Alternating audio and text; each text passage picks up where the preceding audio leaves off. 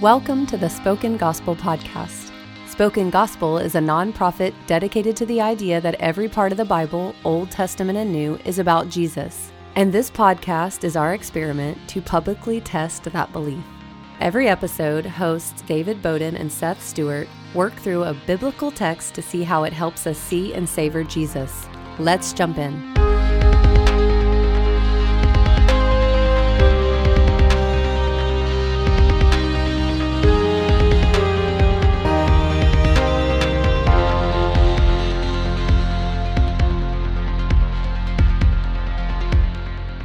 Well, welcome everyone to the Spoken Gospel Podcast. Thank you so much for joining us. Today we are in the book of Ephesians, right? We are in the book of Ephesians. Yes. I'm excited about that. So why should we care about the book of Ephesians, Seth? We should care about the book of Ephesians for several reasons. Many reasons. Many reasons. Let me count the ways. The book of Ephesians is about like a cosmic rupturing of the universe. Yeah. We have been ruptured from our relationship with the cosmos itself. We've been ruptured from our relationship with God. We've been ruptured from our relationship to one another, between races, between husband, wife, family, parent, between I'll think of all the categories. Yeah. In any way that we can be ruptured, we experience disruption and disunity in most areas of our life. And the book of Ephesians comes in and it kind of tells us Jesus comes to reconcile all the different ways the universe has been broken. Okay, I want to talk about that. That sounds awesome. Okay, so oh my goodness, that's such a big category. It is to talk about. Okay, so why is Ephesians about that? Like what cues us in to that being Ephesians' main focus? Well, in verses 9 to 10, this is kind of, some scholars will say, and I believe I agree with them. Some of them. It says, verses 9 and 10 says this. He's made known to us the mystery of his will according to his good pleasure, which he has purposed in Christ, to be put into effect when the times reach their fulfillment, to bring unity to all things in heaven and on earth under Christ. The thesis statement for the book of Ephesians is to bring all things together in unity under Christ. And that word fulfillment, the phrase is translated in my NIV, when the times reach their fulfillment. It's kind of a strange phrase in Greek, but it's probably more accurately represented as like, as all things reach their fulfillment or are fulfilled. Yeah. And the idea is that Jesus is the fulfillment. Okay, yes. Not just that he is the way in which all things are unified. That is true, and we'll see how that's true in the book of Ephesians. But Jesus himself is the essential unity by which all things will find themselves whole once again, once after they've been broken. Okay.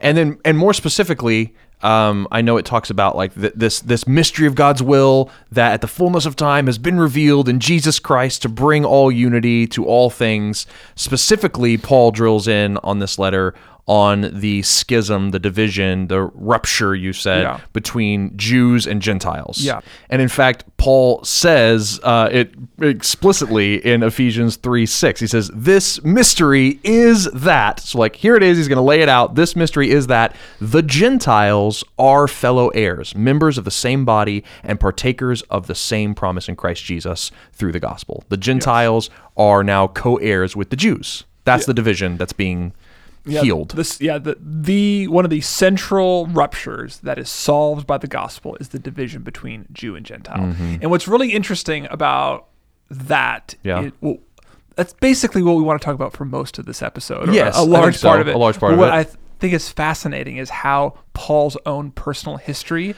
plays into the fact that that's what he's talking about. So, Ephesians. Information about Ephesus that you might want to know. Ephesus was a large city, cosmopolitan city, known for the worship of Artemis. You can read things about it. But the things you should be reading about it to help you understand this book are in the book of Acts. And so Paul spent about 3 years there. Yeah, it was one of the center focuses of his foreign ministry. He said he preached daily in the halls of Tyrannus until the whole of Asia Minor heard the gospel. So just, no big deal. Paul goes hard, man. He goes hard.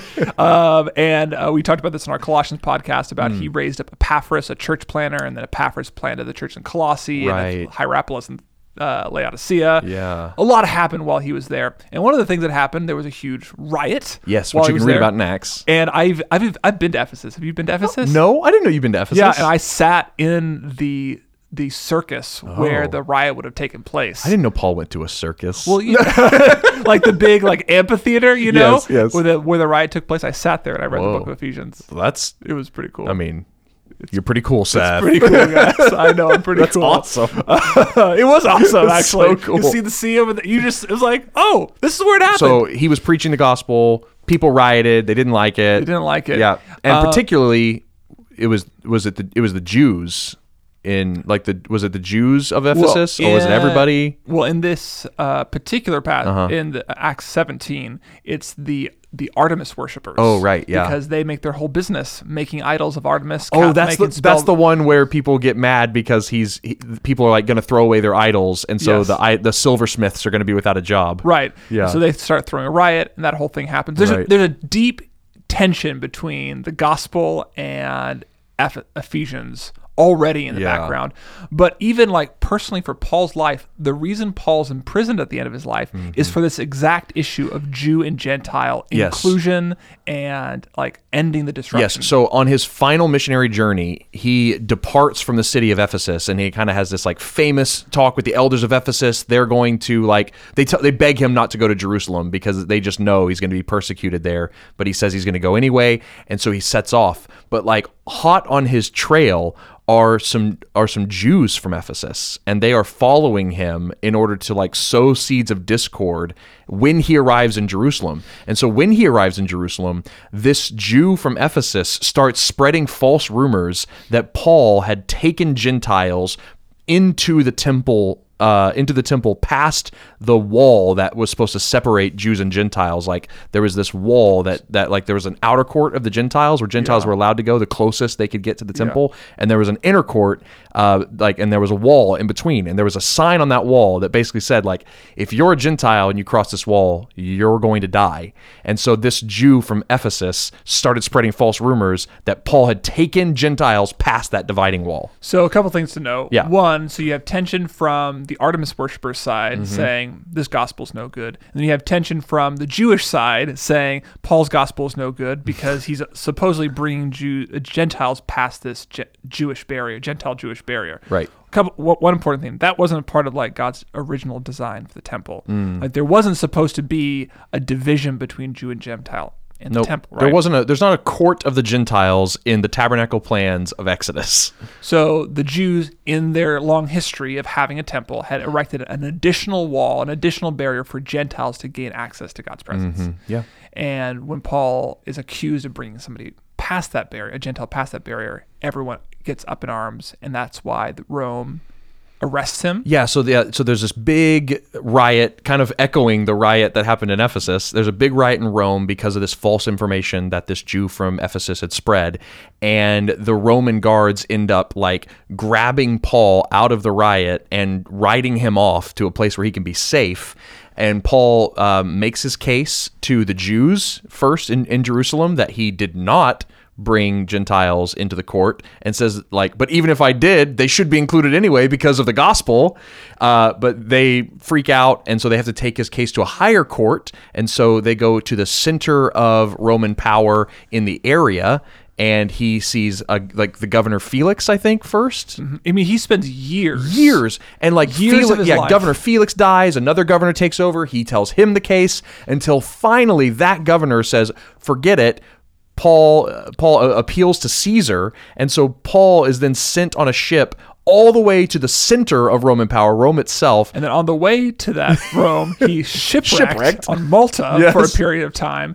And then when he finally arrives in Rome, he's under house arrest. He's under house arrest waiting for his time before Caesar. So it's quite possible that in Ephesians, Paul is rehearsing the speech that he's going to give to Caesar himself about how Jews and Gentiles, there shouldn't be a division between them And so really even though the charges against him are false, they should be dropped because they have no ground theologically. I did not know that about Ephesians before studying it this time. I've Yeah, preached me through neither. Ephesians before. I've done stuff in Ephesians, but I did not realize the last 5, 6, 7 years of Paul's life leading up to it, he died in a Roman prison, right? Yes. So yeah, tradition holds that. The last decade of his life was spent arguing for Jew and Gentile inclusion in the covenant of God. Because of a moment in his life where he was accused of bringing Gentiles past the dividing wall into Jewish territory,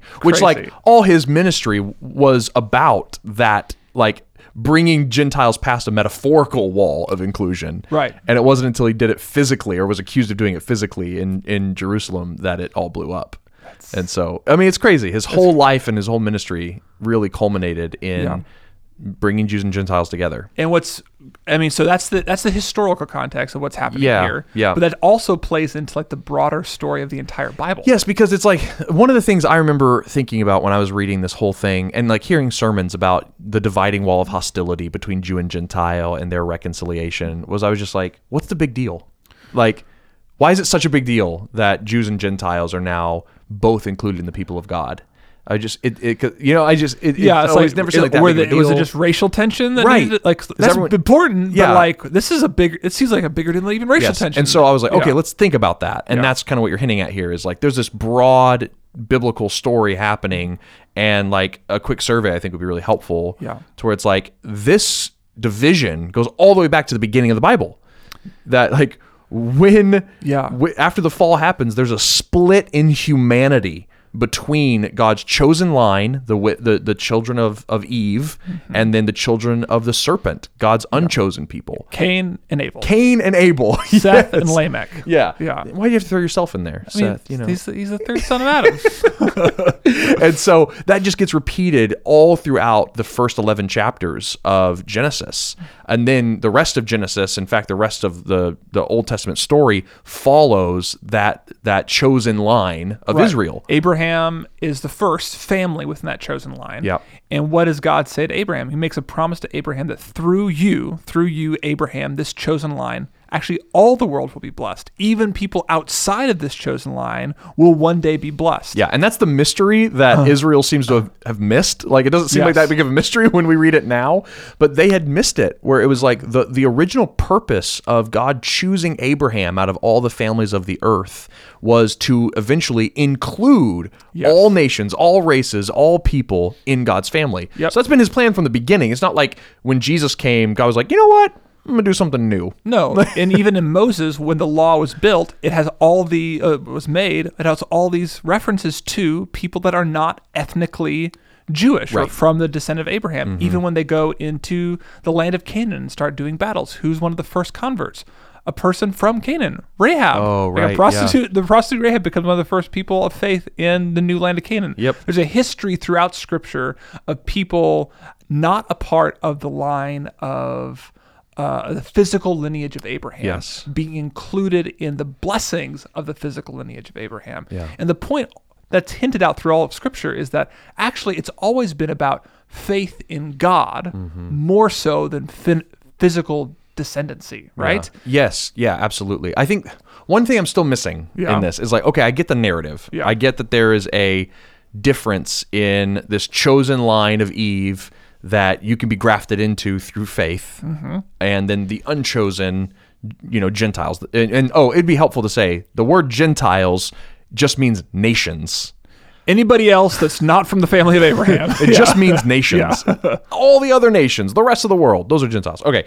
I'm the division, it started with a spiritual battle. It started with the serpent. Right. And it's the seed of the serpent versus the seed of the woman.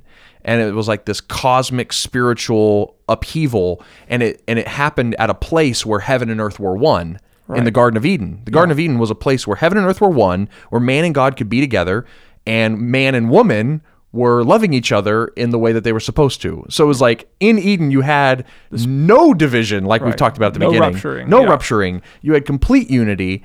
And then with sin, when sin came into the world, it created rupture. It created rupture between God and man, because now we can't be near God, which created a division between heaven and earth, because now heaven and earth aren't dwelling together in the Garden of Eden. They're separated. Now we have to wait for that return. It created a rupture between man and woman. Yes. Husband and wife. Yep. Like that, the curse, sin has infected marriages and our relation with the opposite sex and like all this stuff. And so I'm just like, I think, and then it affects like how nations, work together, Jew and Gentile. Like, I mean, I just think of the opposition and like the hate between Jew and Gentile that we read about through the Bible, like Pharaoh, the way Pharaoh treated the Jews. Like, and it's not wrong to like spiritualize the conflict between Jews and Gentiles historically. So like John in his Apocalypse, the book of Revelation, he'll actually go back and look over all of history. And what he'll say, he'll spiritualize it with this metaphor of a woman with a dragon at her hips. It's a really strange passage. It's Revelation 13. But he says the whole history of the people of God has been that we've been trying to give birth to the Messiah, the woman who's giving birth. Right. And then there's been this dragon, this serpent, this beast, this demonic power that's tempted to swallow it whole. But God rescues the woman away until another battle, until another day. So he spiritualizes the whole of Israel's lifespan, saying there's been this spiritual conflict happening between the nations and between Jews that is also demonically energized at the same time. And you'd be like, well, why do we need to know about demons and serpents, the book of Revelation for the book of Ephesians? Well, it's really important because the last part of the book of Ephesians talks about this armor of God. And I've always thought about that as like a strange addendum, like, and put on the armor of God. Spiritual warfare. Why not? Why not? I'm like, well, he's talking about a whole bunch of other stuff. Why not? Clearly, this is a spiritualized book. And Ephesians will talk constantly about the powers and principalities, talking about demons and rulers, and it talks about the heavenly places and spiritual powers. And this is not foreign to the book of Ephesians. You were dead in your transgressions and sin, in which you used to live when you followed the ways of this world and the ruler of the kingdom of the air, the spirit who is now at work in the sons of disobedience. All of us living among them, gratifying the cravings of our flesh, following our desires, but deserving, by nature, children of wrath like the rest of mankind. But because of God's great love, he raised us up to sit with him in the heavenly places. Like, crazy. You cannot talk about the division between Jew and Gentile without also talking about the division and the rupture between the cosmic forces of this world. So indulge me one further point, because I'm starting to put things together that I don't think I've ever been able to put together. So the thing that caused division between heaven and earth, God and man, man and man, man and woman, nation and nation, right, was sin. Sin entered the equation, and that caused a rupture. So God said, okay, I'm gonna choose one line.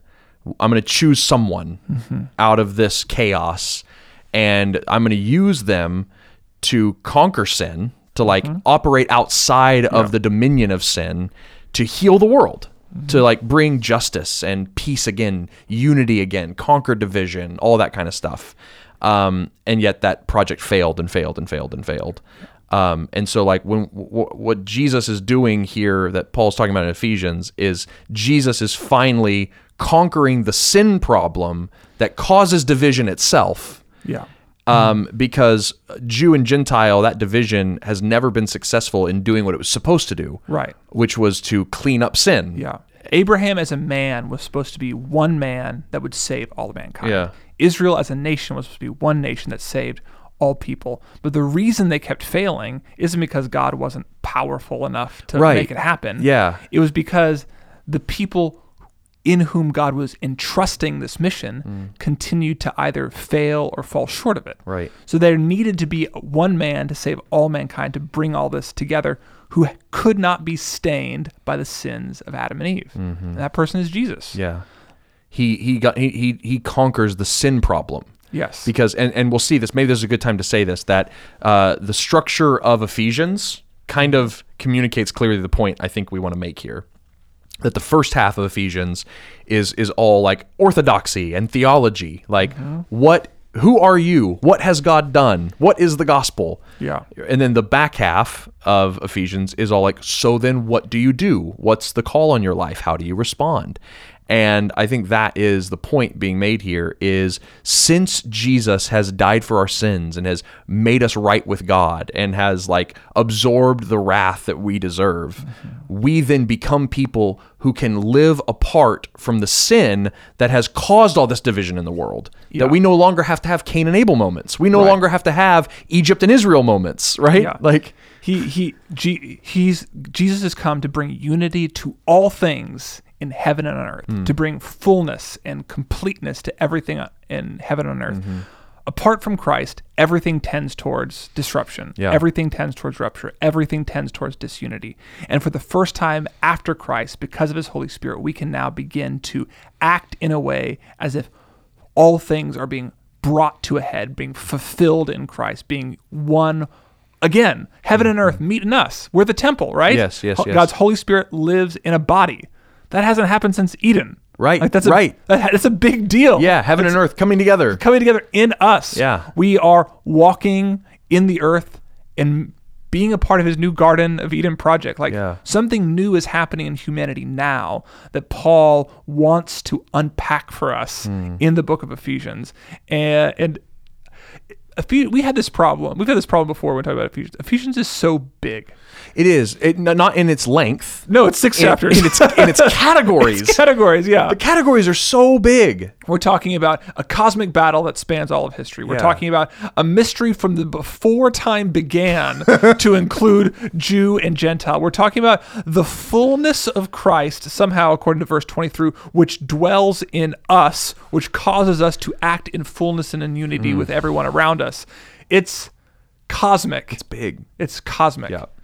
Yes. And so it's like this, and it makes sense then why Paul would constantly in Ephesians talk about a mystery. Yeah. Like it just feels like a mystery. Yeah. And I think what Paul constantly says is that mystery is solved in Christ. And so if we want to understand the mystery of Ephesians, if we want to understand what God has been up to from before the beginning of time, we need to meditate and focus on Jesus.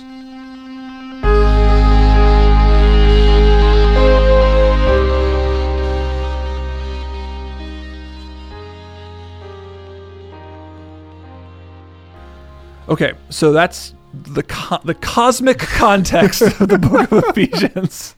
I can't even talk about a canonical context or a literary context. It's just the cosmos. Ephesians wants to not change like your theology on one thing. It wants to change the way you view the entire universe. Yeah, it's grabbing for a lot. And we kind of want to. I feel like we're still discovering the depths of Ephesians, even as we're talking about it on air. So what we want to do is we want to jump into Ephesians 2, which is kind of I've read a portion of it already. It's one of the most famous passages of Scripture, period. Yeah. And it picks up this idea of fullness, or the Christ being the one through whom all things are unified. So we're just going to read it slowly and then talk about why this passage right here, Ephesians 2, 1 through 10, solves the problem of rupture in the cosmos. So, as for you, for the Gentiles, you were dead in your transgressions and sin, in which you used to live when you followed the ways of the world, and followed the ways of this world, and of the ruler of the kingdom of the air. Rolls right off the tongue, doesn't it? The Spirit who is now at work in those who are disobedient. All of us, including Jews, also lived among them at one time, gratifying the cravings of our flesh and following its desires and thoughts. Like the rest, we were by nature deserving of wrath. Okay, yeah. So I want to stop there. Yes. So a few things I'm picking up on now that we are kind of laying out this broader context is how much genealogical language he uses here. We're talking about this genealogy. We're talking about Jews and Gentiles. We're talking about a seed of the serpent and the seed of the woman. He's like, you want to know what genealogy you come from? Regardless of who you are sons of Adam? No. Sons of Cain? No. Abraham?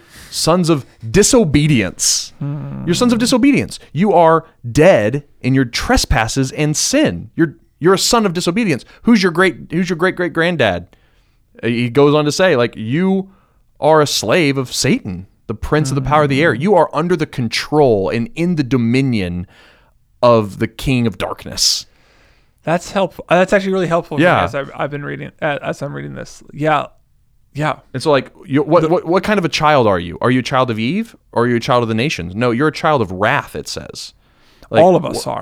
Everybody. Everybody. There's a universal problem that has plagued both Jews and Gentiles, and it's the sin problem, that we are dead in our trespasses and sins, and that we are serving the wrong king. Yeah.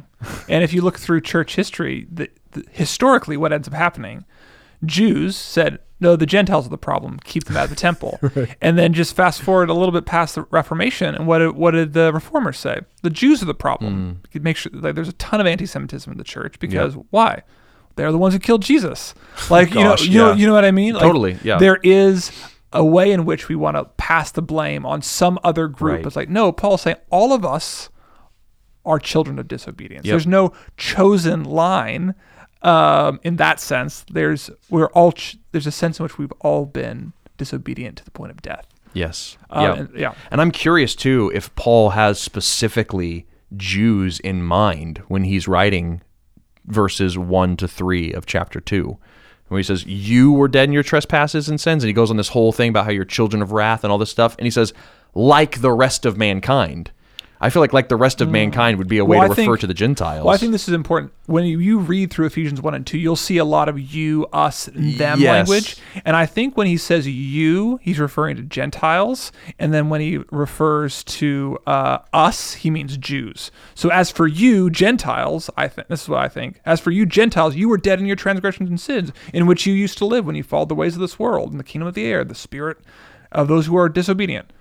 All of us Jews also lived among them at one time, gratifying our the desires of the flesh. See. Yep. But and then so he's like, no. So like, yeah, he's like, so it was you, it was us, and it was all mankind. It was all mankind. Like, there's nobody exempt from this. Yeah, it's all encompassing. But God. Yeah, but God, being rich in mercy because of the great love with which he loved us, even when we were dead in our trespasses, he made us alive with Christ. By grace you have been saved. That's a big verse. It's a big verse.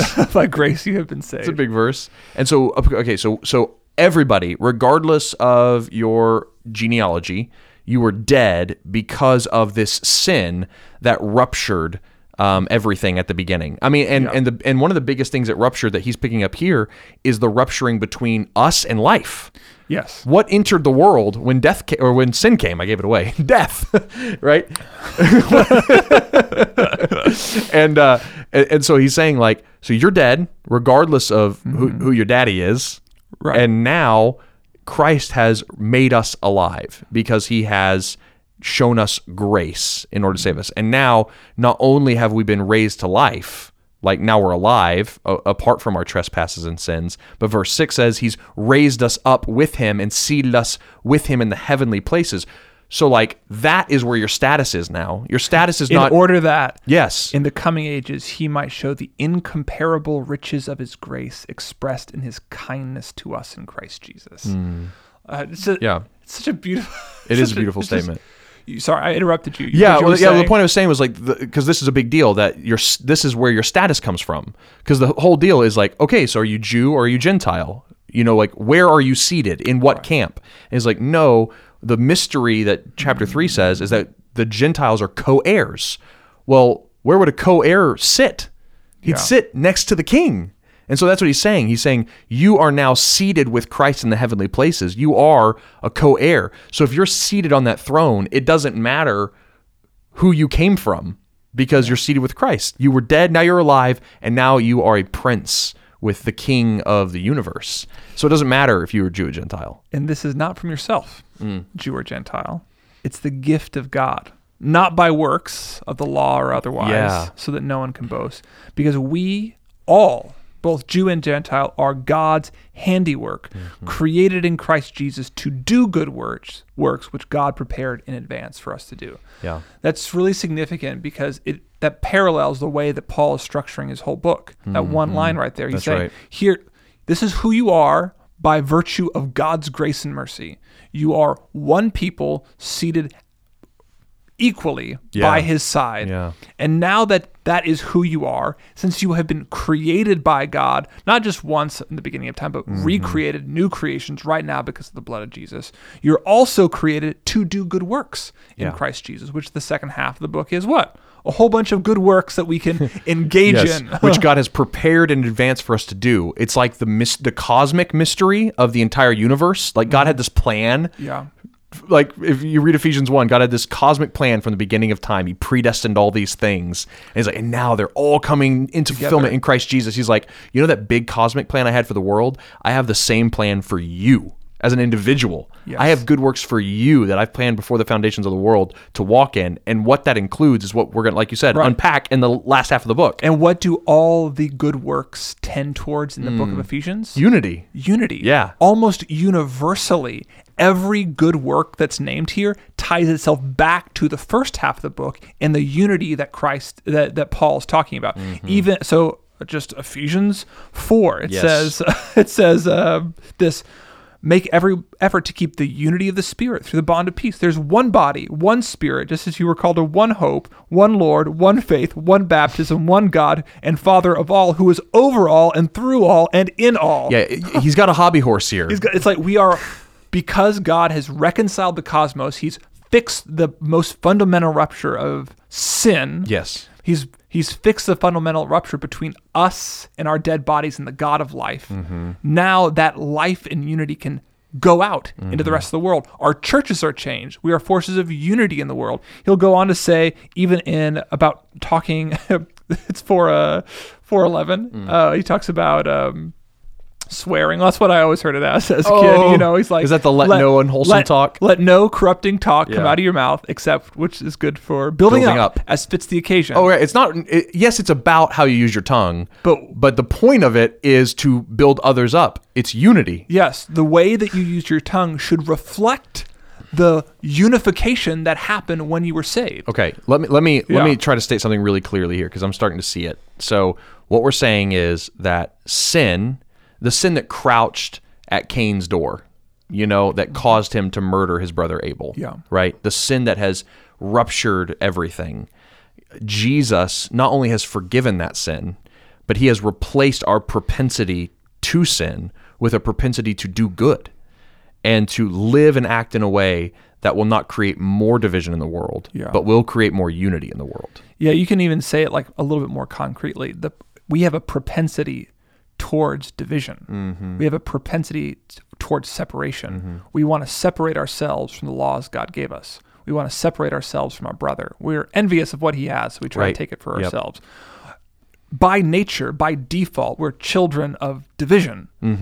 And Jesus gives us a new heart, a heart that tends towards unity. And in all things we do is we remember that that's who we are. And that's what Paul prays. And he's like, remember who you are. Remember what God has done for you out of his great love for you. Then all of our actions, whether it's our tongues, our church structures, or our marriages, all of it tends towards unity because it can't tend towards division anymore. Right. If sin, in one sense, is fundamentally division between God and man or between ourselves and others, that is now no longer the way in which any part of our lives can contend. Yeah, that's so good. I don't want to overstate this. Okay, so everyone give me some grace here. But this is interesting. I've never thought about sin being division. But you think about it, if you think about sins, so many of them just rupture relationships. It's like when I lie to you, right? I'm creating a rupture there between our trust, our ability to communicate, our ability to be transparent with one another.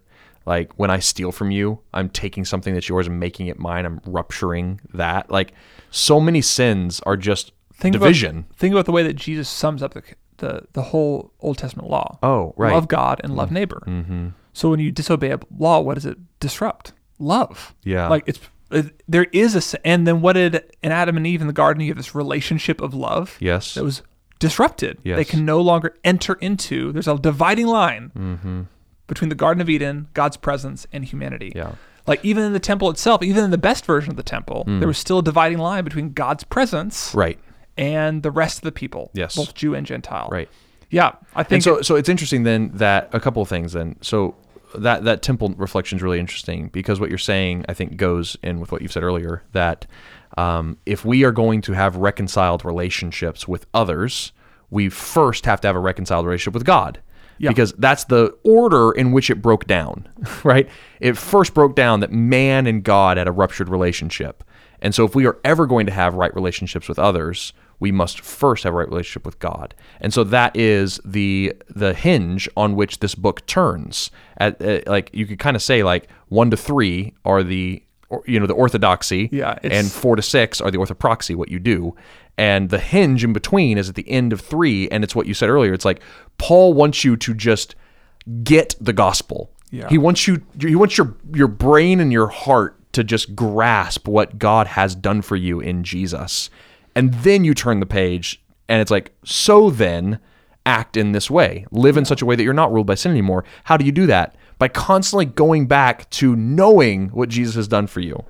Here's Paul's prayer for read the it. Ephesians. For this reason, I kneel before the Father, from whom every family, both Jew and Gentile, in heaven and on earth, more unity, derives its name. Oh, and name would be a unifying term. Oh, yeah, it's a name. Yeah, all these different family names, clan names. Yeah. Exactly.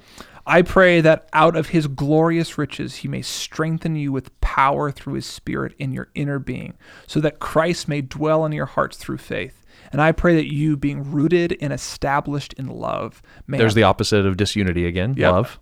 May have power together with all the Lord's holy people to grasp how wide and long and high and deep is the love of Christ, and to know this love that surpasses knowledge, that you may be filled with the measure of all the fullness of God. Even that word fullness connotates unity. God has not parceled himself out. Right. All of God is yours. All of God is yours. The unity of God is yours. Yeah. So, and then you said this is the hinge between verse 4. We're saying, now act like the unity of God is yours. Yeah. There's one faith, one baptism. Your tongue should reflect the unity that lives inside of you. Well, and to say it even stronger, it will. It must. Because God has good works prepared in advance for you to walk in. Yes. It must. It necessarily follows. Okay, before we end this section and move into like the orthopraxy side of things, I just want to like ask this question. Like, how does, as Paul explains it in chapter 2, how does Jesus dying on the cross and rising again and being seated with God in the heavenly places, the gospel, that's the gospel. How does the gospel do all this? How does the gospel make us one? Other than like, now I think that what we've said is it changes us. It sanctifies us to not live under sin anymore. So that way we don't act as disunified people anymore. So I think that's a really good observation. Yeah. But it seems like he's defeated something. Like he's done something to the powers of the evil powers of this world. And like, we're going to be told in chapter 6 to do spiritual battle. And like, we've had our trespasses shown grace instead of wrath. Like, is there any last observation we should make about the cross moment of the gospel? Well, so verse 2:13 is interesting, along with verse 2:6. Okay. So verse 2:6 says, "And God raised us up with Christ and seated us with him in the heavenly places." So in the first section of verse 2, there's no reference to the crucifixion, just to us being raised up. And then in verse 2:13 or 14, he himself, 4:13, sorry, "But now in Christ Jesus, who were once far away have been brought near by the blood of Christ." So you have a reference to the crucifixion there. For he himself is our peace, and he has made the two groups one, and he's destroyed the barrier. Yeah, that's the barrier we've talked so much about in the Acts story. That's 2:14 there. Jesus has destroyed the dividing wall of hostility. He's talking about that wall that separated Jews from Gentiles that Paul was accused of bringing Gentiles through. That's what he's referencing there. Okay, so you have here, Gentiles are brought into the family of God, to the chosen people of God, through the blood of Christ. Yeah. So if we're supposed to be thinking about the dividing wall of hostility, the temple, all this stuff, how is anyone brought near to the presence of God? Through blood. Through blood. Which it adds another layer to what happens in the Gospels after Jesus' death and the temple veil is torn in two. Yes. So there was a real dividing wall in the temple that separated the holiest of holies, where God's presence was supposed to dwell, from everybody else. And when Jesus' blood is spilt on the cross, that thing is broken in two. Yeah. It's really fascinating. In Luke's Gospel, the first person to recognize that Jesus is God is a Gentile. Right. It's a centurion. Yeah, I think Mark's too. Is it in Mark's Yeah, as well? I think so. Yeah. So, which is proving Paul's point here. Yeah. It's like as soon as that temple veil is split open, Gentiles' eyes are open. Gentiles' eyes are opened. Yeah. Like there is, because of the blood of Jesus, there is no more division. The presence of God is democratized, right? It's passed out to everybody, right, because of his death. So formally, in the old covenant, there were certain sacrifices that you would have to make if you had become unclean through any manner of things, sin or otherwise, if you were going to come near to the presence of God and for a moment enter into a pseudo Garden of Eden and heal that division for a little bit. There had to be sacrifice. Why? Because you had sinned. You were unclean. You need to be cleaned up. And that sacrifice provided a temporary cleaning for that sin. And what Paul is saying here, I was going to say, let's put it back in the division language. Okay, good. So, because I was like, okay, I was like, why do I need to be cleaned up? What's cleaning having to do? So, why do we need a sacrifice? Mm-hmm. If what I'm doing with my hands or my heart is causing disruption between me and God and me and my neighbor, I need to come back to the presence of God to be made right with God, to be reunified with God and reunified with my neighbor. Yes. Right? So yes, let's use the guilt offering then. Okay. Like there were some sacrifices that Leviticus prescribes that you do harm to your neighbor, right? So you kill their cow, okay? And that cow costs $100. Yeah. Okay, 100 shekels. And these offerings, you had to first make an offering to God for that sin against your neighbor. That relationship that was broken, ruptured, had to be paid for and fixed so you could be right with God. But that wasn't it. Once that relationship was fixed between you and God, then you had to go and not only pay for that cow, again, the 100 shekels, you had to add, I think it was a reparations, a quarter, yeah. a quarter, so you have to pay 125 shekels to that person to heal that division. Yeah. Because you've ruptured that relationship between you and God and you and man. And so repayment has to be made for that rupturing to take place. Right. Or So to get fixed. So then what is unique about Jesus in the way that he fixes rupturing? That means, because Hebrews says it, the blood of bulls and goats were never sufficient to take away sin. And so another way to say that would be the blood of bulls and goats is not sufficient to fix cosmic disunity. Well, yeah, and I think in Jesus, and I think this is where Ephesians 1 comes into play for us here to be helpful, is Jesus is in himself the unity in what was disrupted between heaven and earth, because he is God and man. Yeah. He's 100% God, 100% man. And so he is the unity of heaven and earth that is able to then solve the disunity. Right. So like he is the crux where those two meet. Yeah. And so his very presence it disrupts that disruption. It disrupts the disruption. Yeah. Two negatives equal a positive. That's right. So I think it's interesting that so you have Jesus as the unity. Yeah. But when he is killed, that unity transfers to us. Yes. And I was like, well, I want like a reason. Why does it transfer to us? Well, I've given a reason. By grace. Yeah. You were saved. Because he says it does. Because he says it does. And I'm like, I think that's good news. Yeah. I think it's good news that Jesus is willing, as the most perfectly united one, the one whom the cosmos is unified under, is willing to be disunited, to be ruptured from himself. From life. He became dead in our trespasses and sins. So that he could give his life away. In the same way a sacrifice was supposed to represent like life being taken so that life could be restored, or money being taken so that cost could be restored. Jesus' unity, when it was taken from him, when he was disrupted and ruptured from life in God, it was given back to us. Yep. And the temple curtain is torn in two. It was a final act of unification that makes sure that we're unified. Yeah, definitely. Okay, that's helpful. Thank you. I was like, there's something I'm missing in this whole equation, and I think that's it. That the unity of heaven and earth in Jesus was disrupted. So that his peace, the peace in heaven and earth that dwelt inside of him by nature of the Holy Spirit living inside of him, by the nature of who he is given to us. Why? Because he died for our sins and because he says so, because it's grace.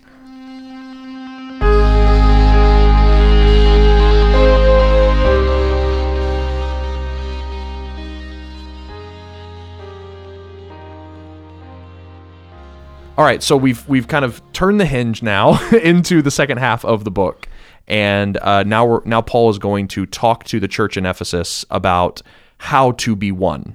Like, what are some practical commands of like how to be one? You've mentioned one already, like how you use your tongue. Yes. Don't use your tongue to sow more disunity. Use your tongue to build others up and create more unity. And you just said that he shows them how to be one. I think maybe an even more accurate way to talk about it is that Paul is showing, maybe that's good enough, but it's like the church is like, it's not just that these are ethical commands you must do. Yes, yeah. He's giving us a picture what a new humanity looks like, a unified humanity, what it means to be transformed by God's unifying spirit, not just for our own sake, but as a signpost for reconciliation for the rest of the world. That's right. The church and Christians are supposed to be such superlative examples of unity that the people that are part of the disrupted and ruptured world would want what we have by looking into our lives, our words, and our marriages and our parenting relationships and all that. Because, I mean, the rest of the world is very familiar with rupture and disunity. Yeah. Like, look at divorce rates. Like, look at rebellious children. Like, look at votes. Look at the voting landscape. It's just a lot of division. Like, people know that. And so when they see a healthy marriage, it's weird. You know, when they see a child respecting their parents and a parent loving their children, it's weird.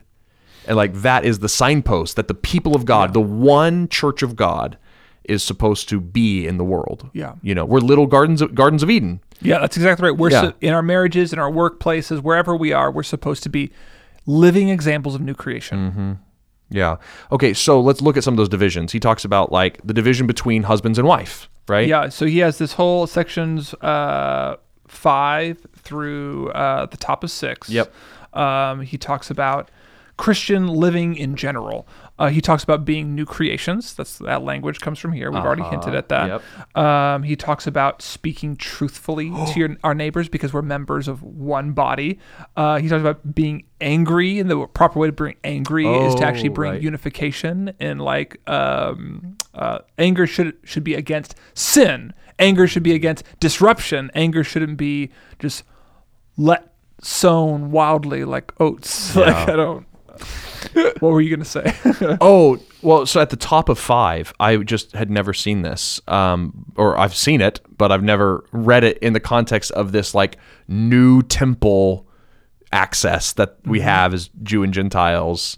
5:1 and 2 says, "Therefore be imitators of God as beloved children, and walk in love as Christ loved us and gave himself up for us." So this is like repeating the whole first half of the book, right? As a fragrant offering and sacrifice to God. So he's like, in this new temple that Jews and Gentiles can now be a part of, past the dividing wall of hostility, in the center of the temple proper, what stood right there? It's the table of fragrant offerings. Like, it was this aroma that surrounded the presence of God and like could be smelled for miles around the temple. He's like, that's you now, Christian. Yeah. You are now in the presence of God, seated next to him, and you give off a smell like that's really good. Yeah, when we follow God's example by being sacrificially uniting,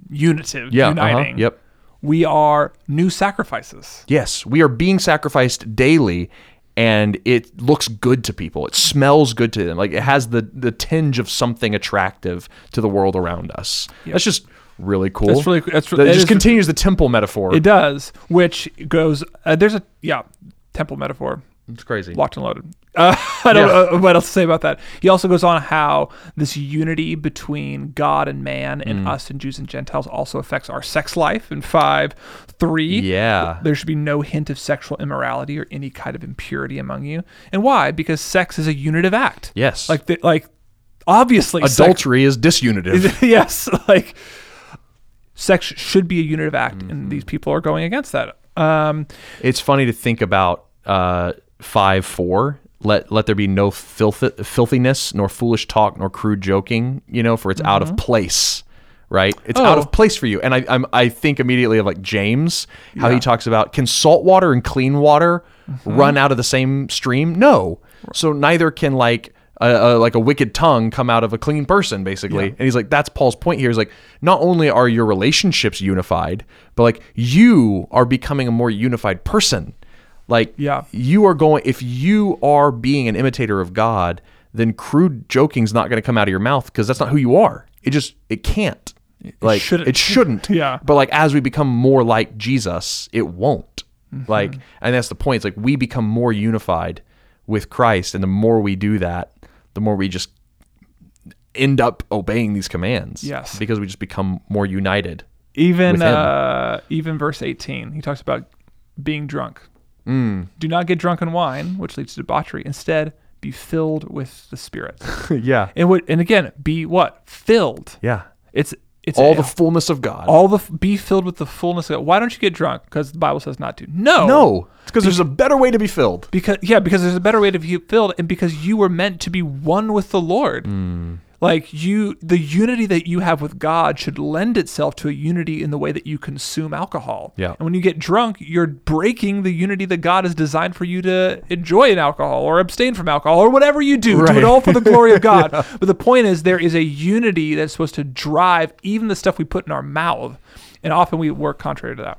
Yep. And what I love about this is normally the last half of the book of Ephesians or any ethical command is do this because the Bible says so. Right. What I love that Paul does for us, he says, man, there are reasons why you do this. It's not just do it because I said so. It's do this because this is who you are. This is what I've died so that you could be. This is the spirit that I put inside you. This is where you're going. There's going to be one heaven one day, and we're all going to be there, and it's going to be awesome. So act like that's going to be true. Yes, I think that's culminated in the mystery of marriage that he talks about in chapter 5, where he's like, even the relationship of marriage that's so prone to disruption and division, that is actually a picture of Jesus on the cross. He says, husbands, love your wives as Christ loves the church. It's like, because at the end of the day, like this whole one flesh union of man and wife is actually a picture of of Jesus in the church. It says, this mystery is profound. And I am saying that it refers to Christ and his church. So he's saying husbands and wives are actually a picture of Christ and the church. Yeah. And so it's like, again, I'm just trying to amplify what you're saying. Sex. And the two will become one flesh. And this is a mystery. And I'm saying it talks about Christ and the church. Right. And so it's like even sex, like, it should be informed by being one with Jesus. Like our oneness with our spouse should be an extension of our oneness with Jesus. Like the oneness that we have with Jesus, the unity we have with Jesus, him being formed in us should affect every aspect of our life. I think is kind of, as we're just surveying and popcorn throwing out commands here, I think that's what we're circling is the point is from your tongue to your wife to your mouth, like what you put in it, to your sex life. Yeah. Everything should be animated by your unity with Jesus. Yeah, and think about, Paul doesn't mention single people here, but he will elsewhere. Yes. And what does he say? You are filled with Christ. You already have the fullness of Christ. You don't need it to be completed in another person to experience the fullness. You are dignified as a person without another spouse, without somebody next to you, which would have been crazy in that day. And in Oklahoma, it's pretty crazy too. It's true. It's true. Okay, so we've talked about all these fractured relationships that by reflecting on what Jesus has done for us, we are made into people who now sow unity where there used to be discord. Okay, so then, as we've hinted at already, there's this armor of God section, which finally we've gotten there. And as Seth said earlier, I agree. It's just like it always seemed like this strange addendum to the end of the book. It's like, so therefore, put on the whole armor of God. It's like, oh, okay, I guess I'll do that. But I think what he's getting at here is the fact that in this new unity that we now have with Christ, we have left the old kingdom that he identified in Ephesians 2 of the prince of the power of the air, and we've been transferred and seated at the right hand of God, who is king over all. We have switched allegiances. We've changed countries, and now there is some disunity that still exists, and it's between us and the spiritual powers of darkness. Yeah, the fact that we are now creatures of unity, Yeah. like under the unified banner of Jesus, Yes. doesn't mean that forces of disunity don't exist. Yeah, or won't come after us. Or won't come after us or try to break us. They will. Yeah. So Paul ends by saying, okay, we have all this fighting for unity ahead of us. So make sure you remind yourself of what? The Word of God and the gospel. Almost every single thing he puts on here is a reference to God's word or the gospel. Which just goes back to the hinge we've talked about at the end of chapter 3, where it's like, okay, so how do we do spiritual warfare? How do we fight against disunity? How do we pursue unity as Paul would want here in Ephesus, as God wants? And it's like, remind yourself, like cover yourself, clothe yourself with what Jesus has done on the cross for you. Like, and even the armor of God is something that Jesus puts on. Isaiah 59, there's a prophecy about the Messiah, and the breastplate of righteousness is actually something the Messiah wears as he does battle against the forces of evil and destroys them finally. So the picture here is that Jesus comes to earth wearing the armor of God, wins the battle against Satan, and then, like Saul does to David, but in a good way, takes off his armor and puts it on us. Yeah. Jesus gives us his helmet, his breastplate, like his sword. Like, that's amazing. Yeah, and that's the book of Ephesians. That's the book of Ephesians. I love it. What are you kind of, as we close here, like what's kind of ringing in your head as really good news right now, Seth? It's I think it's right now I feel just convicted like about the ways in which like the gospel has put in me a need to be unified like my Savior. Like, you know, it's like I was saved by a unification, so my life should look the same. I should follow Jesus' example. Yeah. I'm just noticing the ways in which my life doesn't tend that direction, which is a mercy and grace from the Lord, because without that type of clarity, I wouldn't repent and ask for help. Yeah. And it's also good news that it's like, and it's by grace you are saved. It's not because you're really good at unity, not of works. Yeah, if I was really good at unity, then God would love me. No. God has unified you, so be a uniter. Yeah, that's really good. Yeah, I think what's helpful for me here is like we've talked about this before. Like I think you operate this way too. I'm such like a worldview person that like, how do I synthesize what's happening in life? Like, why is someone talking that way to their friend or their spouse, or why are countries operating this way, or why do I tend toward that feeling in my heart when I get on Instagram or whatever? And it's like, there's a spiritual force that's trying to sow disunity between me and God, between me and myself, between me and life, between me and another person, right? And I need to do battle with that by remind myself that sin has been defeated on the cross, and that I'm one with Jesus, seated at his right hand, and that I'm a new son. Like I'm a son of obedience now. Like I'm a child of life now. And like I'm going to live differently. There are good works prepared in advance for me to walk in. Yeah, and that verse right there, that's what did it for me. I was like, man, I feel convicted of all these ways that I'm not being unified. But what's the good news?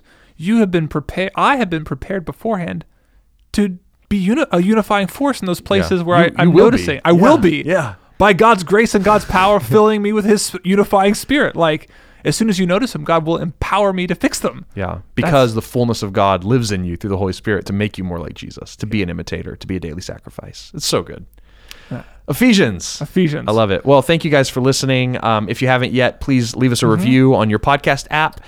If you need more free resources from Spoken Gospel, go to spokengospel.com. We give it all away there. Yeah. We are 100% donor funded. So if you love us and you want to help us make more podcasts and resources, you can become a monthly or one-time supporter over at spokengospel.com/donate.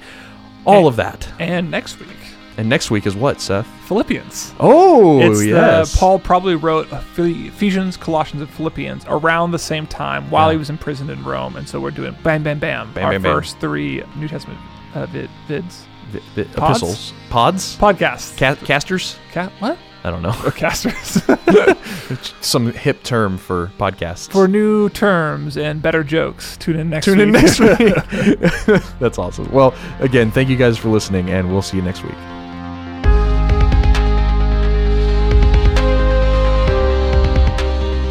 Thank you for listening to the Spoken Gospel Podcast. Spoken Gospel is a nonprofit that gives all its resources, like this podcast, away for free because of supporters like you. To help Spoken Gospel in our mission to speak the gospel out of every corner of Scripture and view all our free resources, visit spokengospel.com.